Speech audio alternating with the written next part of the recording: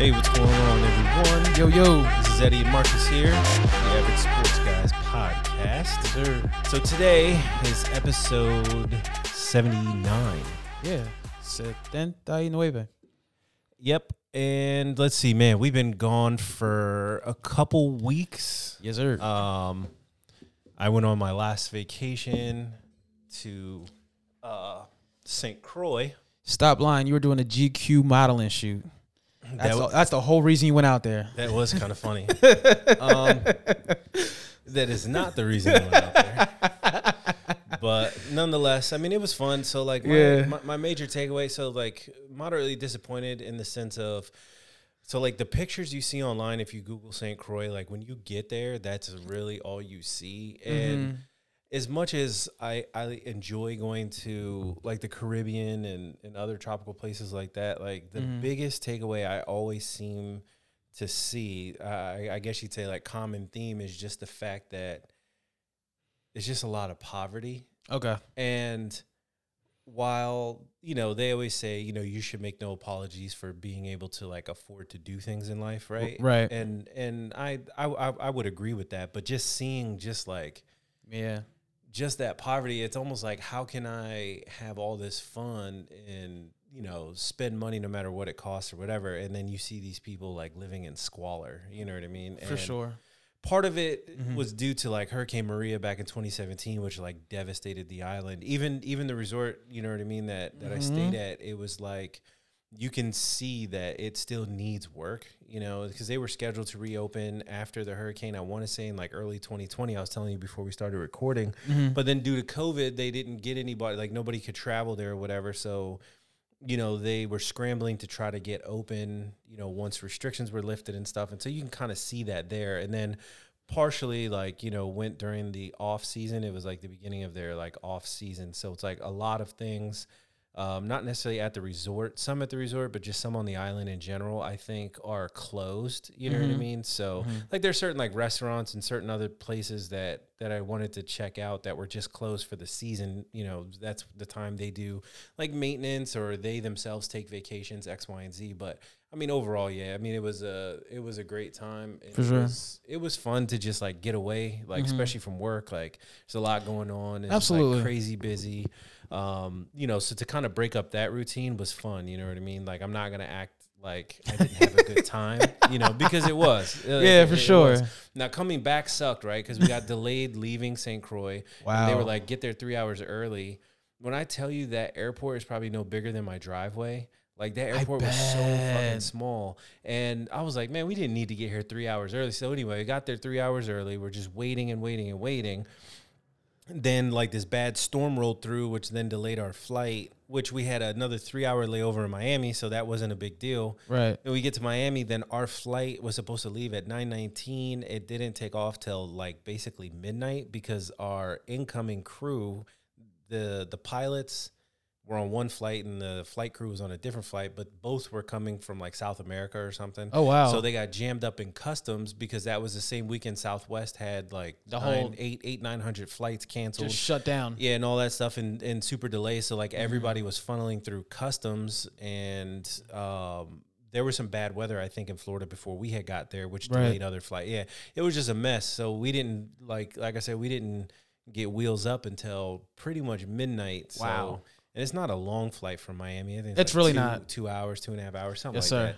So by the time I got home, it was like laid in bed. It was like 3:30, and I was supposed to go to work the next day because we had, like, this all hands, like, you know, company meeting type thing. But I just was so drained. I don't even think I woke up till like 10 o'clock.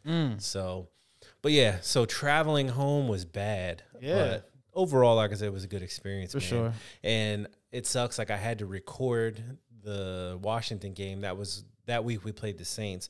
So I legit just turned off my phone on Sunday, like, all notifications and stuff. And I had texted everybody, like you and my other buddy Andre, my friend Adele, everybody, Chrissy's brother, everybody who would normally text me updates about games. I'm like, bro, don't say like nothing. not this week. Like I'm traveling. I heard some people in the airport like talking about scores and stuff. I had to get up and walk away because I didn't want to hear the wrong score. So it just was like, yes, sir. And that happened to me once before. Like I remember coming back from Puerto Rico in October, and it was like on a Sunday, and I was in the airport. I believe that year we played the Chargers. And I was like, fuck, man. So I had to record the game, and I just was like, I don't want to hear anybody talking about scores or whatever. But, yeah, man. But all that. And then last week, you had a lot going on with work, I believe. So much going on. There's just a lot of moving pieces, a lot of, having to navigate school around COVID and what that looks like getting somewhat back to normal. It's just a lot. There's a lot going on. Fortunately, I mean, we're still pushing. Our school's still trucking. Parents are awesome, and they're understanding and empathetic to a lot of the situations that are going on in our community, and we're just going to continue to do our best to keep it pushing forward and making sure kids are learning. Yeah, that's pretty much it. I mean, I've just been working and sleeping. Like, lately, I've just been getting home at 6:30-ish. I'll be home later tonight because I'm potting right now. And then eating dinner, taking my dog out, and then getting a shower and going to sleep. Like I was telling you before the show started, like, so you guys don't know, but my parents are both retired. They don't live too far from me.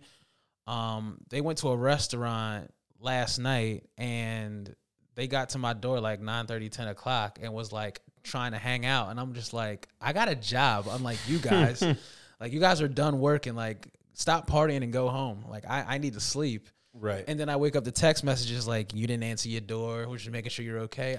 Do you understand the nature of my gig? Like, I'm exhausted. So that was pretty funny to talk to him about that today. But aside from that, I'm cooling. Yeah. Man, let's get into football. How about we do this? Let's go ahead and talk about the previous games. Washington played the Chiefs and Philadelphia played Tampa Bay. Yeah. That was a prime time. Was that the Thursday game? That was the Thursday night game. So you can go ahead and break that down. I don't have much, man. Like this Washington organization is really upsetting me. Right. So I'm not going to spend too much time, on everything. Yes, I'll do a quick recap where I think they could have done better in that particular game, and I don't know what the hell they're going to do to turn the season around, but I'll get into that.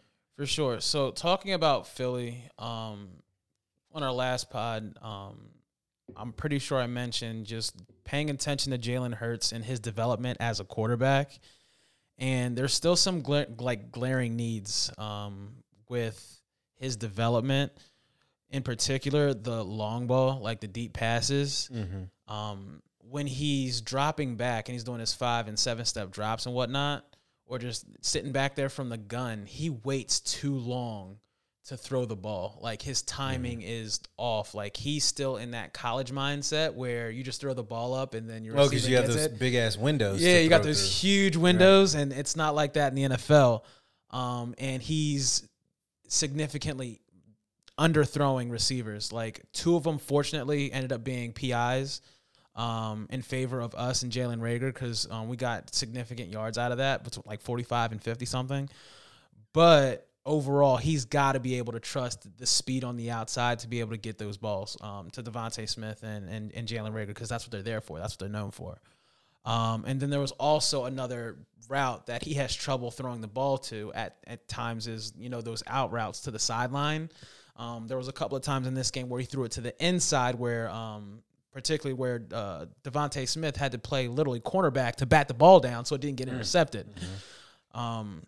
And then aside from that, being a little bit more decisive with the run, because there were some times where he would take off and run and then would stop and look like he was going to throw. Oh, right. And then he would get hit or not get as many yards as he could have because he didn't commit all the way. Mm-hmm. I get looking to running to throw, but in certain situations when you're that close, you just got to get the conversion, right? Mm-hmm. The play calling, moving off of Jalen Hurts, was a little sus. I mean, granted, we are going hardcore with the RPO stuff, but what it's looking like is that nobody's buying it because 9 times out of 10, Jalen Hurts is pulling the ball back, and Miles Sanders is just a blocker at that point, or a check down. So in my head, moving forward, for us to develop more of an offense or an offensive presence is going conventional and then using that to set up the RPO.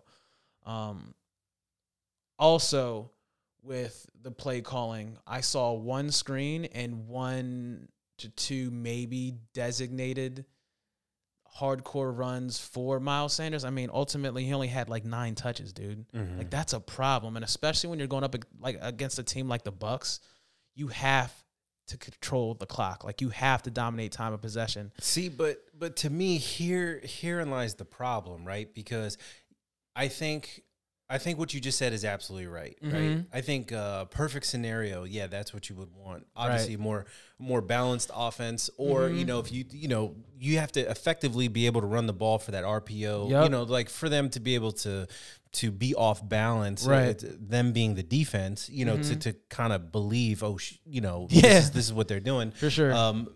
But it's hard to run on the Bucs, man. Like that's the thing. It's hard to run on them. Yes, 9 carries. You're thinking in 60 minutes of football, he should have had way more carries. I do believe that. To me, you'd have to set that tone early in the game. There were times where, they handed him the ball off in an obvious running situation. And I'm like, you definitely were going nowhere. You know what I mean? Yeah. So to me, I would have tried to mix that up in the sense of, okay, we know they're going to shut down our run game. We're going to try it, right? You never know, because sometimes you may get through. I feel like Sanders is a dynamic enough running back to have gotten probably better production with a few more carries. But let's just say, for the sake of argument, they were really shutting it down. That dude has speed and he can catch. So if you can get him on a little wheel route, or you get him that ball, not necessarily the screens. Like, I hate screens, right? But you figure out how to get him the ball in space, and you let that be your run game, if that makes sense. Now, for sure, you would still potentially run into issues with RPOs and things like that, because they know, okay, well, Jalen's probably just going to pull it down.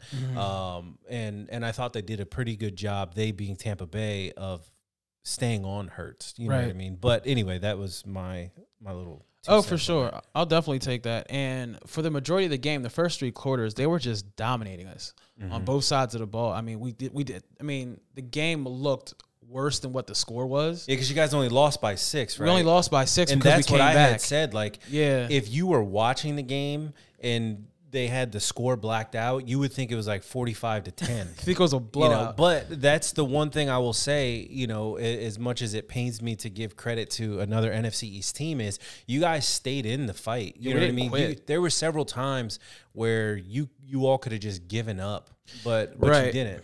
And I think as much as I've been dumping on the Eagles for the past however many minutes I've been talking about them, they were still fighting. They were still within, the realm of winning the game. Like, ultimately what happened is, at the end of the game, essentially the momentum shifted when we got that taunting penalty, in which we would have had them, 3rd and long, or it would have been a 4th down or something, and then the game would have been, we would have gotten the ball back. And they ended up converting and then going down and essentially just kneeling the ball and ending the game. Ultimately, this game in my head was bad just looking on, offensively. Defense, definitely. I mean, they did what they could. I think that we could have played a little bit more man to get more pressure on Brady. I think we could have blitzed a little bit more. But our scheme is, keep everything in front of you. Don't get beat deep too much, even though Antonio Brown did go off a little bit. That man did his thing. But essentially, our defense, another week of them essentially doing their job as far as keeping us in games as much as they can, because they've been spending a lot of time on the field for the most part. And then shout out to Zach Ertz, because he knew he was in the middle of getting traded. They even said it during the game. During this game, him to be traded, within the next day or two. Within the next day, and then for him to still make catches and get a touchdown and ball out, knowing your head is somewhere else. Like, I'm going to go to another team, obviously the Cardinals. And then also shout out to the offensive line for still holding up, even though we didn't have Lane Johnson. Yes, Mailata was back. Yes, we had Landon Dickerson in at guard, where I think he's gonna stay. But I mean, against the Bucks, I mean, we did a pretty good job. Like only losing by 6, I was thinking it was gonna be. I mean, we're gonna get blown out by 30. So again, if we can definitely work on the pass game, work on Jalen Hurts' decisiveness. Like you said, I'm going to concede to this, getting Miles Sanders more involved with the run game, whether it's like a short pass or a wheel route or even handing the ball off moving forward, I think we'll be better off. I mean, Jalen Hurts only threw the ball 26 times and only completed about half of that. One touchdown and an interception. Our defense did end up picking off Tom Brady, even though the first INT by Marcus Epps I thought was a pick, but when I watched it again, the ball did move a little bit at the end, and they were just like, obviously the ground helped with the catch, so It is what it is.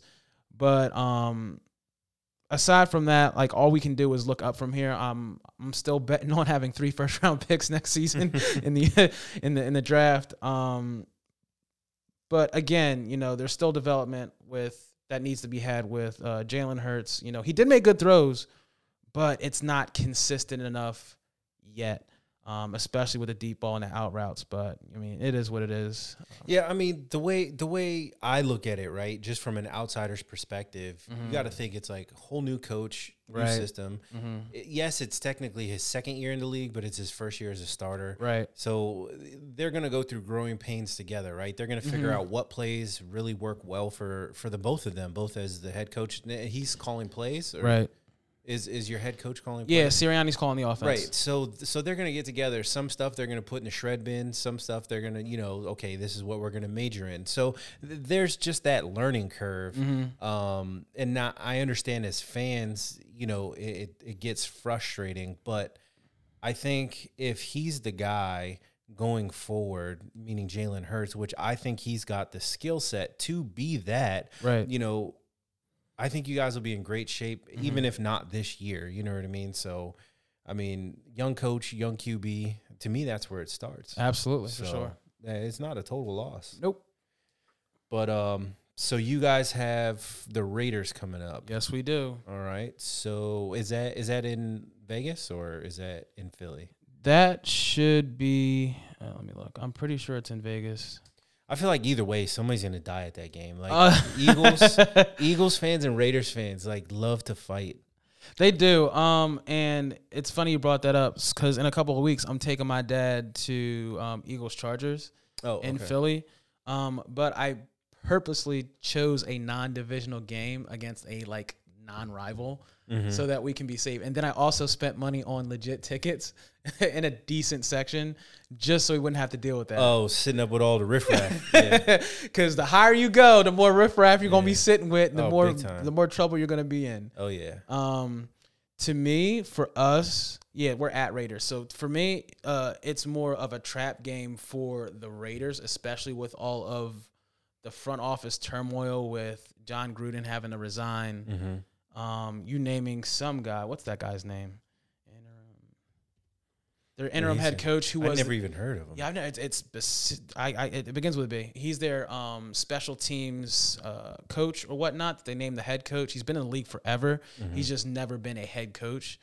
I'm interested to see how the Raiders respond to everything that's going on within the organization. Which is crazy because I actually thought they played well on Sunday. Who did they play? Was it the Broncos? Yeah, I think so, yep. And they won that game. Although the Broncos are shaping up to look like they're about to be frauds. I think they came out of the gate playing well because they weren't really playing good teams. Right. But Rich Bisaccia is the head coach of the Raiders. Yeah, or interim head coach. So, yeah, I mean, let's see how they respond. I mean, they still have guys like Waller, Renfro. You got, what's his face? Ruggs III. Just weapons on the outside. We already know their defense is legit. I mean, Carr is definitely a legit quarterback that you have to watch out for because he can make throws. He has been playing well as of late. Yeah, Brandon Jacobs back there, if he's healthy. But overall, it's a tough team in a beautiful stadium, and they're playing at home. So, but again, like I said, I'm playing on the turmoil of the Raiders organization right now as a trap game for them because, like we said in our last segment, I mean, the Eagles they're fighting. They're not quitting on a game. They're playing through things. Dallas Goedert will be back this week along with Lane Johnson because he was out due to his mental health issues. It was a lot of anxiety and depression that he was dealing with, but he'll be back. So essentially, our offensive line is intact minus Brandon Brooks, but I think we can get them, but we have to limit the penalty yards. You know, we had the taunting penalties last time. Derek Barnett's got to chill, dude. This dude has been the definition of random, unnecessary penalty all season. Like, they even showed a clip of after one of his penalties where Nick Sirianni's like, oh, it's effing him again. Like, right. Like who else would it be? Right. Yeah. So, which leads me to believe, because I'm pretty sure his contract's pretty much up after this season, which means we're probably not going to bring him back. Right. Well, he better watch himself before he get traded or benched. 100%. If it's going to get to the point where you're not playing within the scheme and playing for the team, and then you're hurting the team, like, yeah. 100%, because in retrospect, like, if BG didn't get hurt, it would be BG and then Josh Sweat on the outside, and he'd be the third guy. So, I mean, he's really got to clean that up because we can't continue to have penalties because penalties have been killing us in games. Yeah, I mean, I can definitely, like, I would say in order for you all to win, you're gonna have to play a clean game, real clean. I mean, for sure, but. I mean, who knows? I've seen the Raiders. Like, you know, you go into the game, you're thinking Raiders all the way, and they just don't even show up. Wet the bed. You know, maybe that'll be the case this Sunday. So I assume you're going to take Philly in this game. Yeah, I'm going to take Philly. All right. So let's get into Chiefs at Washington. So I'm not going to get into a big hoopla, especially because it was a week ago almost now. Today is Thursday. But the Washington football team decided to retire Sean Taylor's number. Yeah. They announced it like midweek, which gave the fans like just 3 days or 4 days really notice. And, you know, FedEx is notorious for having opposing teams' fans in large numbers, right? Because when the product on the field is crap, why would you go to the game, right? Especially in a transient area like this, people will find other things to do. People are selling their tickets, and who are they selling them to? 9 times out of 10, it's the opposing team's fans. So you were already going to have a lot of Chiefs fans there. This, to me, was poorly run, poorly planned, poorly put together, and the organization, one of two things, just dropped the ball completely or just really didn't truly understand what Sean Taylor meant to our fan base. 100%. If you would have announced that at the beginning of the season and said, this is our homecoming game, you know, we're going to bring back the alum, we're going to, you know, retire Sean Taylor's jersey number, we're going to do all these things on this particular day, that stadium would have been sold out. 100%. And you would have seen an overwhelming majority of Washington fans in that stadium. Even if we got our asses kicked, the fact that they're retiring Sean Taylor's number. It's a big deal. Let's fast forward to that day. So they rededicated the road leading into the stadiums, like Sean Taylor Road. That was poor because they took a picture with the Taylor family and the road sign was above them. What was right behind them? Porta potties.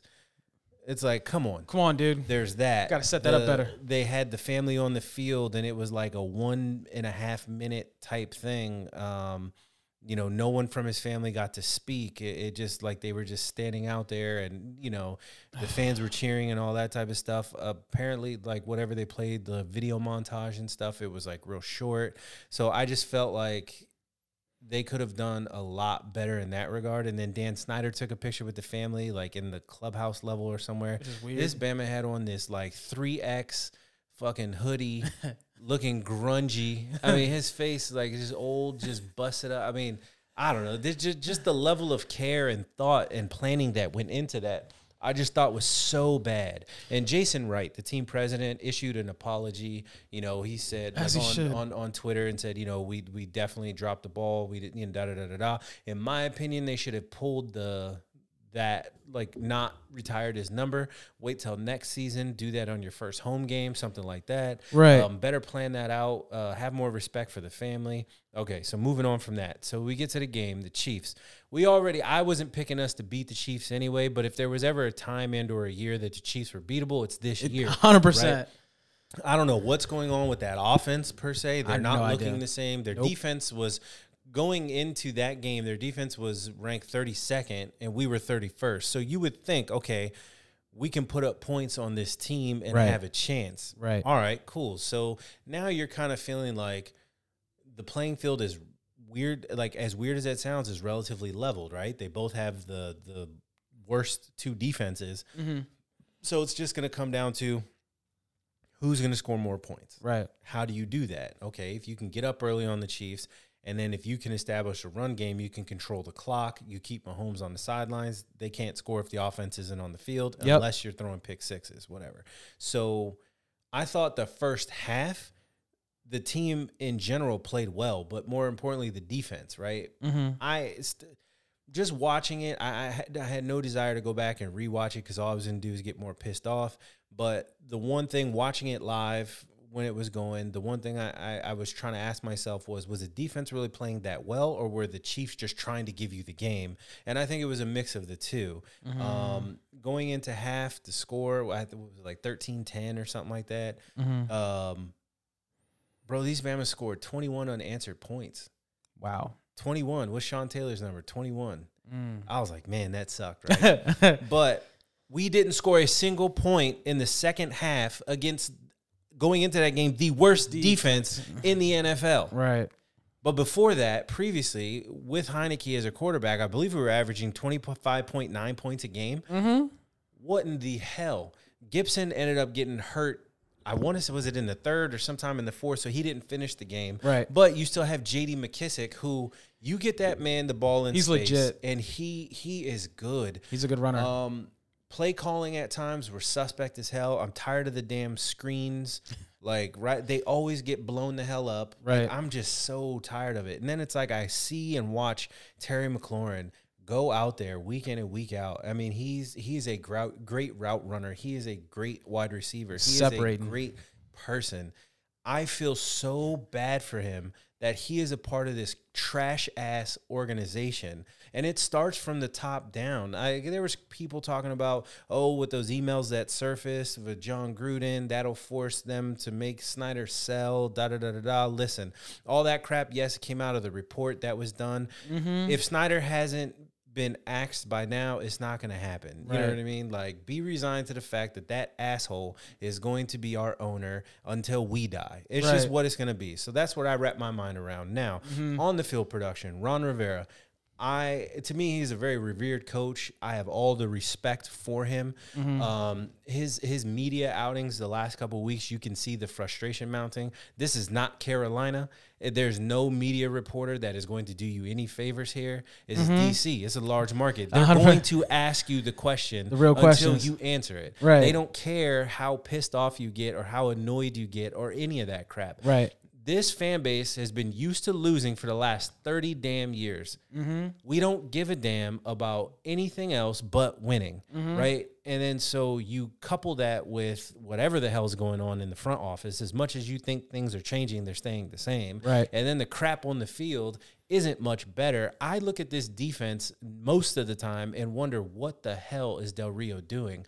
What are you practicing? What are you doing? Like, certain combinations of guys just are not working. I heard, was it today or yesterday? My days have been blurred together. Ron Rivera had a conversation with Landon Collins that he feels like he's better in the box and wants to basically have him as a downhill linebacker. That's fine with me. Right. Get his ass out of being safety. If he don't want that shit, you trade him or you cut him. Right. He is a liability. He is not good in coverage at all.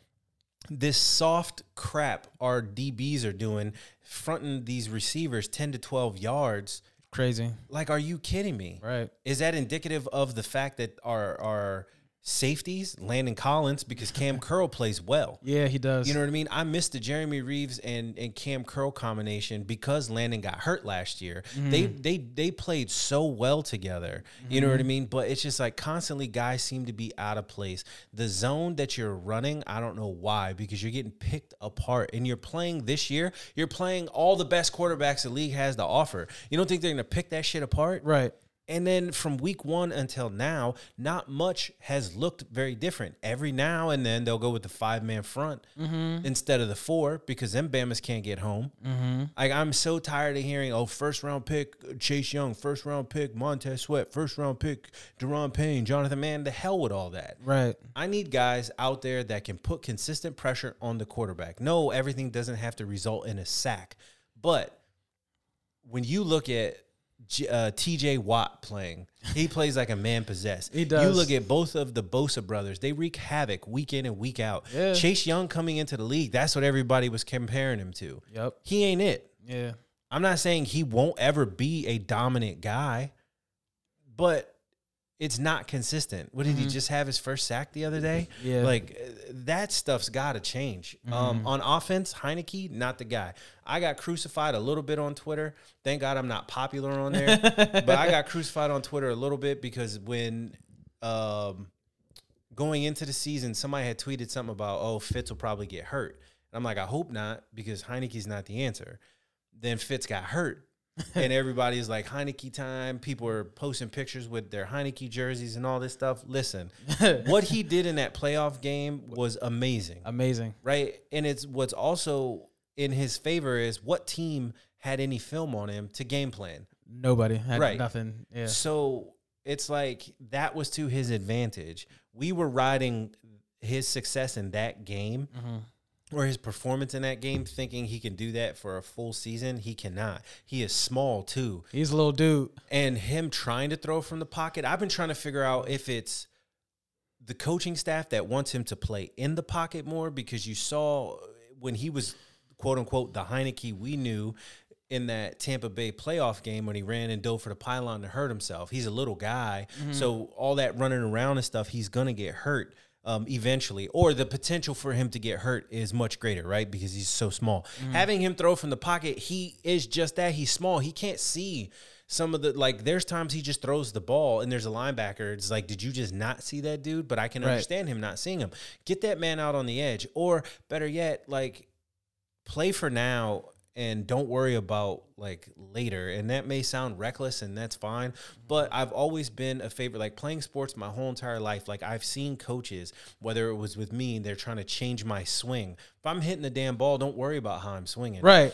We had this guy, BJ, that was on our basketball team. Our coach, when I was in high school, like, BJ would do some questionable things, right? But he just had so much raw talent. Yeah. He would jump to throw the ball, like to pass. Like, most coaches would tell you, don't do that. Right. Right? I get it. But our coach would try to, like, critique every little thing BJ was doing to where BJ no longer even was who he was. Yeah. I've seen coaches, like, try to do too much to a player where it's to their detriment versus to their advantage, or to help them get better. And I almost feel like that with Heineke in this situation. Again, I'm not in that building. I don't know. But it's just what it looks like. I would like to see Heineke scramble a bit more. You can have designed runs. He seems smart enough to get down when he needs to get down. He's not taking unnecessary hits. So maybe try some of that a little bit more. Maybe that doesn't break up some of that pass rush and those types of things. I think our run game is kind of solid. Just overall, though, it's just there's still something missing with that offense. And, I mean, this is just proof in the pudding that, like, solid quarterback play is the way to go. You know, how you address that, I don't know. Speaking of that, there was rumors the other day that Houston is finalizing a deal with Miami to send Deshaun Watson there, and then in turn, Tua is not going to be there. So then they're saying, Tua is going to go to Washington. I heard from some reporter, I didn't write it down, I saw it scrolling through Twitter yesterday, that it might have been JP Finley. If not, I apologize. But it was pretty much like talk to like a team exec, and they said it's BS, or it's all BS, like pretty much. Yeah, like relax. Tua is not coming here. First Relax. of all, that dude will get hurt getting off the plane. Secondly, watching him play, I don't know if he really is going to develop into this elite football player, this elite quarterback. I don't think so. I don't. So in my opinion, I'm rolling with Heineke until Fitz gets back. If Fitz can get back, you put Fitz in and you roll with him. And then you figure out what you're going to do in the offseason. It doesn't look like this draft is going to be too QB heavy. So, it's really not. And, so I don't know what you do. Like, I don't know what you do. Does a Russell Wilson want to come here? Probably not. Does a Aaron Rodgers want to come here? Probably not. Like, so in the free agent market, or not that they'll necessarily be free agents, but in the trade market, veteran market, who the hell is going to want to fucking come here? Nobody. Hey. Yeah. Nobody. So I don't know. This organization needs to get it right. We're going to Green Bay this weekend. Do we win? Hell no. There's no way. As bad as our defense is, there's absolutely no reason Aaron Rodgers shouldn't carve us the hell up. I was going to start Joe Burrow on my fantasy, but I have Aaron Rodgers as well. Ooh. Joe Burrow's playing a better defense, which I can't remember. Who the hell are they playing? I can't even remember. But all I know is Aaron Rodgers is playing us, so I might as well put him in. Get me 30 to 35 points. Yeah, for sure. It's just ridiculous, and it's just so frustrating as a fan to just deal with this week in and week out. And then, funny side note, like Twitter, like Washington football Twitter has just been a complete S show. I bet. Like, fans are turning on each other. Like, you got fans on there. So Washington like has these like fan ambassadors and stuff, and some of them are telling other fans like how they should be a fan. Like, who the hell are you? Who didn't tell me how to be a fan, fam? Listen. That's my team. I'm gonna roll with my team. I'm gonna talk shit about my team. Facts. Like, if I want to get upset and air my grievances and frustrations, well, then that's what I'm gonna do. Exactly what I'm gonna do. But because the team sent you a care package, like some socks and some flip flops and a hat and a t-shirt, you're up there being Washington football apologist. And to me, the organization, it almost seems like they knew what the hell they were doing by doing that. Oh, let's make fan ambassadors because we know they're all on Twitter. We know that's where we're getting creamed every week is on Twitter by all of these fans. So let's send these people out there. We call them fan ambassadors. We give them this most limited access to the team as possible, but we give them a t-shirt, and they're going to be up there being our apologists so we don't have to do it. Here's the thing. I'll say that. You have 100% made a valid point with, the calculated efforts of fan ambassadors. Because even going back to, I want to say about 4 or 5 years ago when they had Chris Cooley going out on a press tour talking about the streets of DC and giving out t-shirts and then talking about how we're not going to change the name, this is the history of the team and all that. Calculated, right? So how could they not continue that same trend? Yeah, and that's what it is. I sniffed that crap out when they were talking about, we're looking for fan ambassadors and da-da-da. No, you're looking for team apologists. You know what I mean? And honestly, like, it's no personal disrespect to anybody who is a team ambassador, right? Because it's not just limited to them that's telling other people how to be a fan. If I'm going to be pissed off and I'm going to tweet whatever I want about the goddamn team and then tag them in it, then that's just what I'm going to do.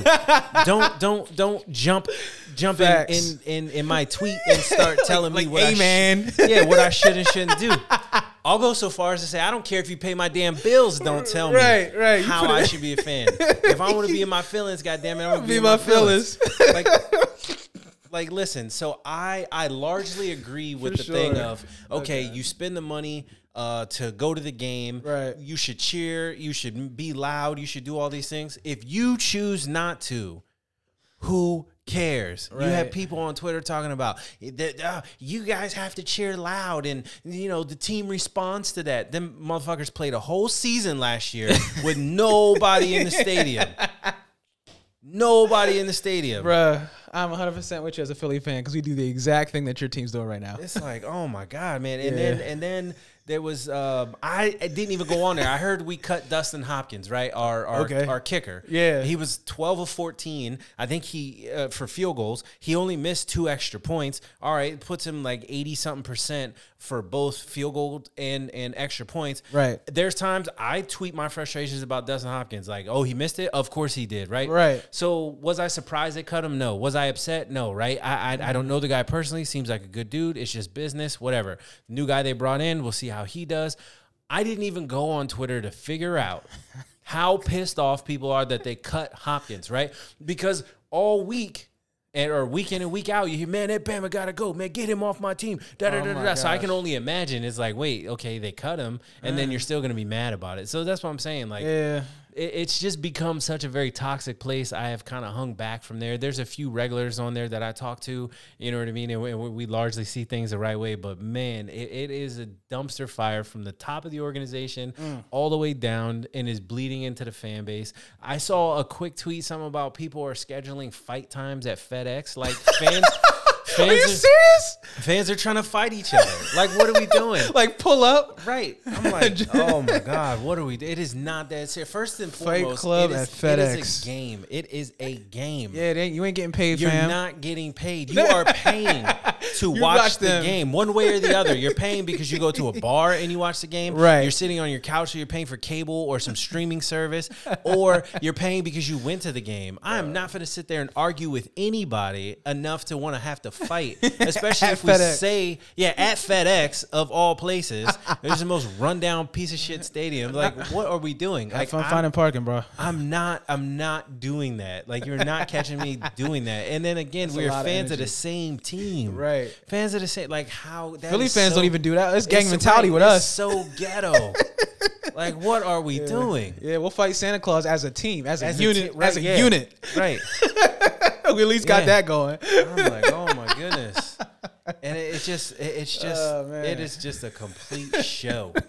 It is a complete show. Like, all of this needs to be documented and put on HBO or something. That'd be a great documentary. Like, just like a season-long series. Like, oh my Shout out to Brian Gumbel. That's a great idea. Right. Run that. I'm like, anyway, it's just, so again, it's dumpster fire city. Again, we go to Green Bay, Lambeau Field. It's supposed to be inclement weather, so I assume Taylor Heineke is going to continue to look like crap. The fan base is really going to, get all up in their feelings, myself included, because the product on the field that we were watching is just it's not NFL caliber. Or I would say it's not what good teams do. Right. Now, getting away from the Washington football team, going up the road just a few minutes, I'm going to tell you what good football teams do. It's the Baltimore Ravens. They win in spite of. Right. Brian Mitchell, right? He's on 106.7 The Fan with JP Finley. He's also on NBC Sports Washington, does a pre and post game show. He is he's a Redskins legend. He played for the Eagles for a while. Yep. He's a Hall of Fame finalist, finally.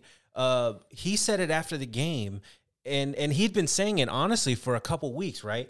Oh, because people were saying, questioning Rivera not really playing the starters during preseason. Now you only got 3 preseason games. It's, trying to protect the players, not get them hurt, da-da-da-da. Okay, the Ravens played their people, got hurt in preseason, training camp, practice. Right. There's people on the playing, starting, suiting up and playing that you didn't even hear of, that weren't in their initial game plans in the beginning of the season. What are they now? 5-1? Yeah, they're legit. And imagine going into the season losing your starting 3 running backs, like all 3 of them gone. Right. J.K. Dobbins, Gus Edwards, and Justice Hill gone, and then having to pick guys up off the street and still produce. Right. Not only that, listen to these stats. Right. So Lamar Jackson, he's going into 1, 2, 3, 4, like legit past 6 weeks, right? This dude has put up 1,686 yards, and it's week 7. This dude's on pace to putting up another 3K like he did in 2019. Yep. Disgusting. Yep. But people want to still call him a running back. People still want to say, oh, well, he's not that great of a passer. That's not what I'm saying. Right. That's not what I'm saying. He's making great throws. He is willing his team to win, and he's doing Lamar things, and you can't catch him. No. And the thing is, somebody posted on their Instagram story, so I saw it was the ESPN post. I forgot the lady's name, but she hit the nail on the head when she's saying the goalpost always moves for Lamar Jackson. Yep. Lamar can't do this. Yep. Lamar goes out and does that. Oh, okay, well, that was cool. Well, Lamar can't do this. And then Lamar goes out and does it. Oh, well, he can't. He's not a passer. He goes out with their last performance against the Colts and lights it up. oh well, he won't be considered good or great until he has he's got to get to the AFC Championship. He'll get there. Oh well, no, he hasn't won a Super Bowl. Oh, and then when he wins one, it's just There's only certain Crazy. players. Certain players, certain QBs, no matter how good or whatever you are, you're always going to run into this. And we saw it like with Michael Vick. Right. For sure. He's this, but Yeah. he's not really because he can't do these things. And then he'll go out and show you he Right. can do those things. But it's not. And that's where Lamar is right now. That's exactly where he is. And I'm not even a Ravens fan. I don't hate the Ravens, but I'm just not a Ravens fan. And that upsets me. Imagine only having one game where you threw less than 200 yards. Right. What? Right. But That's crazy to me. But yet, what did Dak throw a couple weeks ago? It was like 170 something yards or whatever. But Dak is great. Yeah, he's great. Right. And I mean, he is. He's a great quarterback. Yeah, he's a great quarterback. But, specifically talking about the Ravens and Lamar Jackson, like people need to get off this man's back. Like this dude, I would take him as my quarterback. 100%. Yeah. Tomorrow. Like right now. Tomorrow. Like name somebody on my team you want, not name Terry McLaurin, and you can have him. And I'll take Lamar Jackson. You know, sure. and so like I always talk to Nick about this, Chrissy's brother. He's a big Ravens fan, Right. and he's always like whenever Lamar's lighting it up, right, and then he'll text me, but he's not a passer though, right? Like so, exactly. It's like, But he's not a passer, right? And it's like they plug and play running backs, and their system and scheme works so well. Imagine, and this is why I'm hoping that Rashad Bateman turns into a good receiver for them. Right. Because imagine when Lamar truly gets receiver help, right? There's Mark Andrews and there's Hollywood Brown. Yeah. And then you sprinkle in some other guys here and there, right? Imagine if he had a true complement of wide receivers, what he could really do. Not only that, but then because they're going to be such a threat through the air, because in my opinion, I do think he is a good passer. Yep. So they would be a threat through the air. Guess what this team majors in? Running the damn ball. You're not going to stop this team. You're not. You're not. Like, what would kill that team would be the defense. Yeah. Mm-hmm. That's what would kill the team, would be defense. So I hope they land some beast wide receivers in the next year or two and turn into what it is the Chiefs were last year. 100%. Something like that. Because if there's anybody deserving, and I'm not taking anything away from Patrick Mahomes, but if there's anybody in the league deserving, it's Lamar Jackson. He's got to be one of the most humble dudes on earth. 100%. Like the level of frustration I have for that team right now is the same level of frustration I had when we were on our way to the Super Bowl. We're taking the same amount of crap the entire way. Oh yeah. And long term, I hope Lamar Jackson does get a ring. And the first thing I hope he says at the podium, holding the trophy up, is saying, "I told you so." Shout out to all the haters. Shout out to all the doubters. All the people saying that I couldn't throw. I'm not a good quarterback. This is for you. Right. And I think he's going to get there. I honestly believe the Ravens have a good enough organization to put pieces around him to where eventually they will be back into a Super Bowl. It's just a matter of time, in my opinion. As long as Lamar stays healthy and they continue to build around him, it's only a matter of time. Yeah. Yeah, for sure. Yeah, man.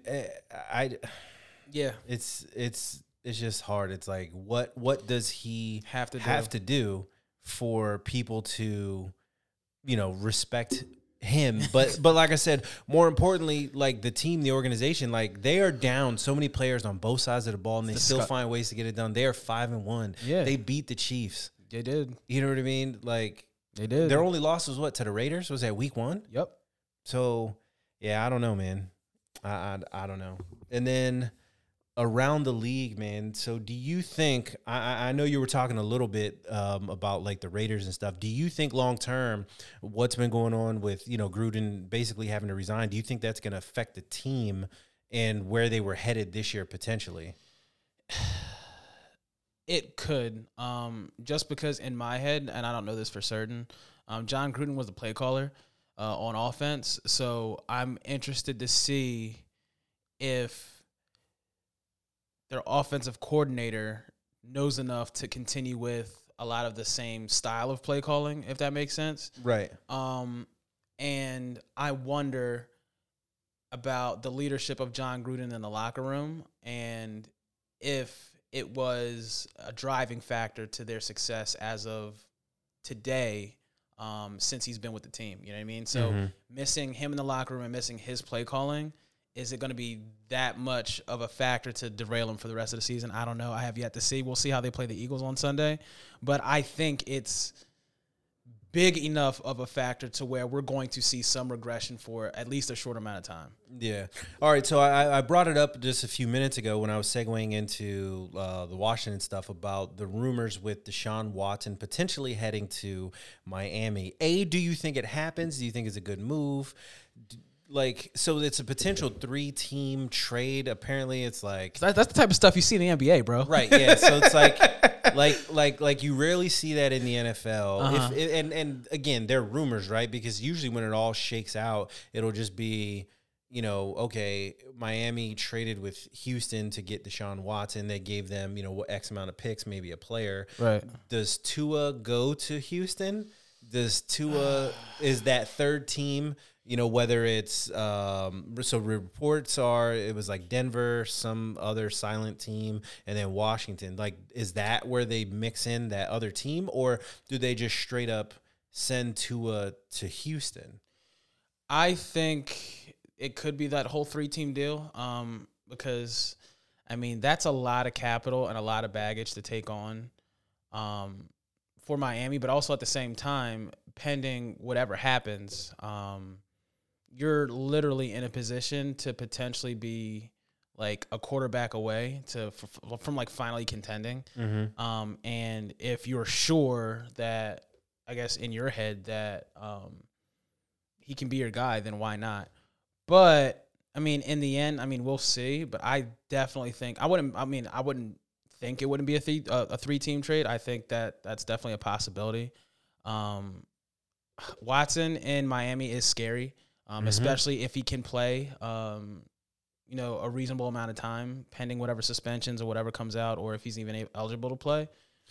All things report to him being eligible to play. It's just the team just makes him inactive every week. Right. So if he can play, like, that is a scary thought of seeing that man in Miami. And, for sure. And if I knew that he can play just as a player, I'd do it. Yeah, for sure. I'm all in if Washington, again, name a player not named Terry McLaurin, and you can have him plus our next 3 first-round draft picks. I don't care. If you got Deshaun Watson, I'd be upset. Yeah. I'd be highly upset because that team would do a 180 right now. Right now. 180. Yeah, and I don't know what kind of shape the guy's in and if he's ready to play like right now. And so that's the thing, do you keep Tua for the rest of the year since you're mid-season and you let Watson come along slowly, until he can show you that he's ready to play, physically, and he's picked up the playbook and all that type of stuff. But the dude is a special talent. He is. I hope for the sake of obviously himself and all that whatever those allegations were, that there's it's not true. Obviously we already said if it is true, he needs to be punished to the fullest extent. Yes, sir. Whether it's criminal, civil, league suspensions, whatever, because I don't condone any of that type of stuff at all. But all things being equal, if he's cleared of all that stuff, him in Miami would be scary. Very scary. They would have the potential to legitimately turn that thing around real quick. And it would happen so fast, fans wouldn't even give 2 shits that Tua was ever on the team. Right. Because he's literally done nothing. Yeah. He's had a few good games, but other than that, he's going to be known for being hurt. That's it. And that's why I don't want him in Washington. Ultimately, I have no say over any personnel move. So if Washington gets Tua, Washington gets Tua. And if Tua is out there on the field, I'm going to root for him to succeed. Thanks. Will I hold my breath on it? No. Will I bet that he'll get hurt? Yeah, absolutely. And it's compounded, right? Because you're a Washington quarterback. That's all they do is get hurt since Alex Smith was getting hurt. And it's like, yeah. I don't know what it is like about this organization. Like, I'm not the type that's like, oh, we're cursed. I don't believe in all that. But it's like, it's just bad. And it's starting to show. It's like, it doesn't matter who the coach is. We've had quote unquote great coaches come through here. You had Shanahan, now you have Rivera, you've had Joe Gibbs, the original version and 2.0 version. You've had Jim Zorn was terrible, Spurrier was bad, Gruden. Some of his time here, we had top offenses, but the defense was just never good. But it's like no one can turn the corner and get over in any sort of hump of respectability around the league. And I thought last year was what it was going to be, because there was Ron Rivera and how respected he is. Yeah. We had no business winning that division, but it was so damn bad you couldn't help but win the division. And that's what happened. We accidentally won the division. Then you put up a hell of a playoff performance. You did. You hung with the eventual Super Bowl champions. You almost beat them, right? So there was a lot to look forward to going into the offseason, and then the actual season gets here. All I'm doing is scratching my head. Yeah. That's all I'm doing is scratching my head. But it does honestly show too, like quarterback is key and it's king. Like you can keep trying to put lipstick on a pig. This quarterback position has not been solved in 20 plus years. They need to do whatever the hell they need to do. Who cares about other people's feelings? Go out and get the goddamn quarterback. Yep. And I'm to the point, anybody not named Terry McLaurin can go. And because if that involves getting a Russell Wilson or an Aaron Rodgers or whatever the hell else, Chase Young, you're from here, love you. I think you're going to develop into being a great player. Got to go, bro. Yeah. Because if I can get my quarterback now, why not? Yeah. You know, and I don't care about giving up 3 draft picks, you know. Okay, three first rounders. Who cares? They still got to shake out. Yeah. Who cares? Oh, you know, because I mean, I see people argue both ways, right? Like on Twitter and other social medias and even in person. Oh, you know, you got to save your draft capital. For what? Look at Jamin Davis. He's our fucking linebacker we got in the first round. Right. They had him play 13 snaps a few weeks ago. Yeah. He's shown, in my opinion, not flashes. He's had a few decent plays.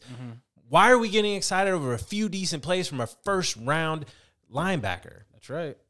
Like we shouldn't be. You should be out there dominating every play. He should be so impactful. I can't help but notice that he's on the field. Right. Like half the time I'm like, who was that? Oh, that was Jamin Davis? That's where he's at? Yeah. I'm not prepared to call him a bust, but all I'm saying is that just shows you, yeah, you can draft somebody in the first round. Doesn't mean they're going to shake out. That doesn't mean anything. Nope.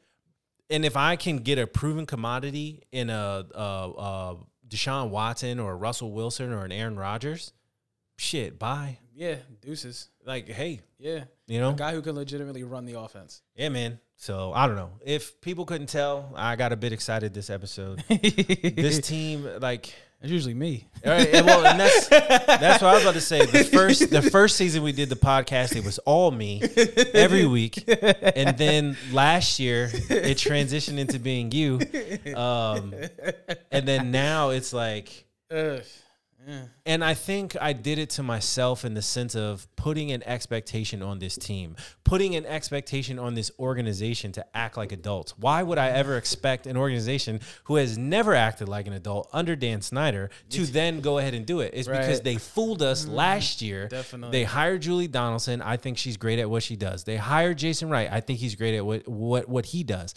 People are people. They're going to make mistakes. That's fine. That's why I didn't kill Jason Wright for owning up to it and apologizing. That's cool. Boom, you move on. What is so wrong with that organization? Like, it's such an embarrassment. You know, and then people that casually listen to this show, shout out to all 2.5 of you, but, and, you know, a few random people that I talk to from other teams, my dad included, he'll be texting me about, man, your team just looks like crap. Right. And I'm like, yeah. He was like, oh, you should root for a better organization. Look at the Steelers, look at the Ravens, look at, you know, and he'll start naming all these better run organizations.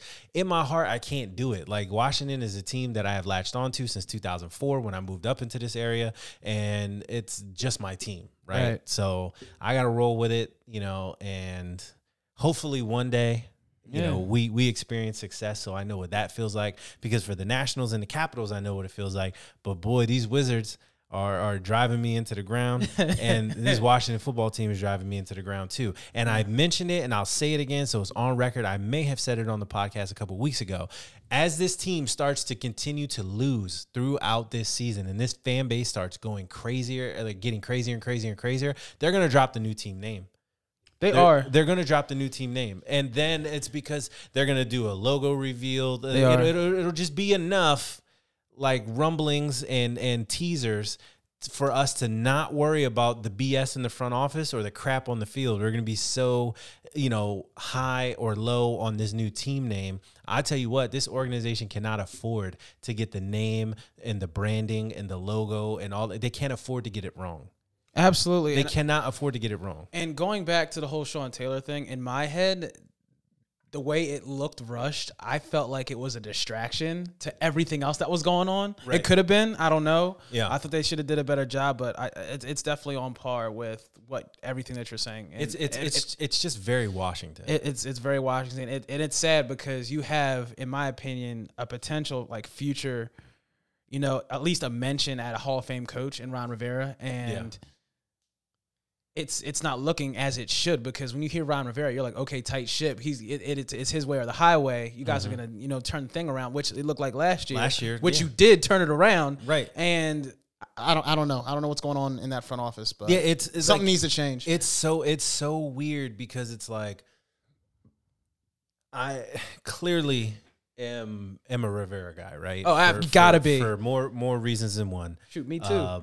And it's like, seeing him on the sidelines in Carolina, he used to get fired up. Oh, he was giving it to the officials. You know what I mean? Right. And last year, okay, I understood he was dealing with the cancer and all that stuff. He didn't have a lot of energy. I completely understood that. So I thought, man, this year he's going to be firing them guys up on the sidelines, not just yelling at officials, but every time I see him, he's got his arms folded and just like a blank stare. Mm-hmm. And I'm like, is he checked out? Like, I don't know. Like, I don't see that fire. I don't see, that. And then I think the Sports Junkies, 106.7 The Fan, they have him on every week. They had asked him, like, is he involved with the game planning and all that stuff? And his answer was something along the lines of, he's aware of what it is. So he's not putting it together, which, okay, I'm fine, right? You're head coach. You hired your coordinators to run that and your assistants. And so you're trusting them in doing. I'm looking at the bullshit on the field, especially on defense every week. I'm not trusting nothing that Del Rio is putting out there, like at all. None of y'all. No, at all. So I'm like, Ron, I get not wanting to take over, I guess, but like whisper in his ear and say, you run that soft edge zone one more time. You let us get exposed deep on the back end. And I get it, right? Coaches coach, players play. So ultimately it's on the players out there just getting torched. Yeah, but if you're more of a cover guy, the last thing you want to do is play zone, dude. No, I understand. Yeah. I understand. But they are also still professional athletes. Yes. And I understand, right? Because you could take the argument, a guy who plays right tackle, you move him to left tackle, it's completely different, right? Things are coming at you things are coming at you differently, all that stuff. So you're gonna struggle. You're still a professional athlete. Yeah. I give you like 2 weeks and you better tighten up. Dude, we're going into what? This is week 7? Week 7. These dudes in the backfield, like I like Benjamin St. Juice. He's a rookie out of Minnesota. Yeah, that dude's got length. He covers well. I think he tackles okay. William Jackson, we got him from Cincinnati. He's got one more missed tackle before I start wanting to get his ass up out of there. Bro, it was so embarrassing to watch him try to tackle the dude on Sunday against the Chiefs. He went and just like threw his little shoulder and just hit all air. And you know what? Those tackles make me the most angry because if you have an athletic guy you're trying to hit, he's going to dodge you. He's going to hurdle you. It's going to look bad at the end of the day. Yeah, but the thing is, the dude didn't even really dodge. I forgot who was carrying the ball. Didn't even really dodge him. He just was like half a sidestep and Jackson like threw his body. He looked like when Henry threw Josh Norman. That's what he looked like, but he did it to himself. Right. I'm like, bro, get in front of the guy, break down, and wrap him up and tackle him. Everybody wants to lower the boom. Bro, you are not Sean Taylor. Nah. You know what I mean? Buddy, you are not Ed Reed. You are not Ray Lewis. That's a special level of DNA. Yeah, you are not making it on Hits of the Week because they don't have that segment anymore. Wrap the dude up. And then when they immediately try to punch the ball out, I get it, right? if somebody else is there and they're clean it standing up. the dude up, and Yeah. you go ahead and try to rip the ball out, but you over there riding on the dude's back like a fucking horse, Right. and you're trying to smack the ball out, stop it. Yeah, just take him down. Get him to the ground or push him out of bounds. Do right. something. Do Wrap something. your arms. Like, you literally get paid a ton of money, and you're going out there and you're whiffing. Yeah, it's not You're good luck. whiffing. Tackle the dude. Keep your head up. Put your shoulder. Wrap him up and take him to the ground. 100%. Please. That's all I'm asking. There you go. It's just ridiculous. It's this team, man. I'm telling you, it's only gonna get worse. Yeah, man. No, I mean our podcast is only gonna get worse. I'm gonna get fired up. It's gonna be bad. I'm gonna get fired up. Let's I'm go. telling you. Oh man, Let's I'm go. putting on the outro music. We're out of here, Marcus. It's All right, over. man. Listen, this has been We out. episode 79. 79. This is Marcus and Eddie, the Average Sports Guys podcast. Be sure to head over to our website, averagesportsguys.com. Let's go. You can find us anywhere you listen to your podcasts, and we will be back next week. Next week. I'll be down in the dumps. Well, Yeah. maybe not. I'm not picking us to win. I know we're not. Yeah, they can surprise This you. team is going in the trash. And we'll see you next week. We out.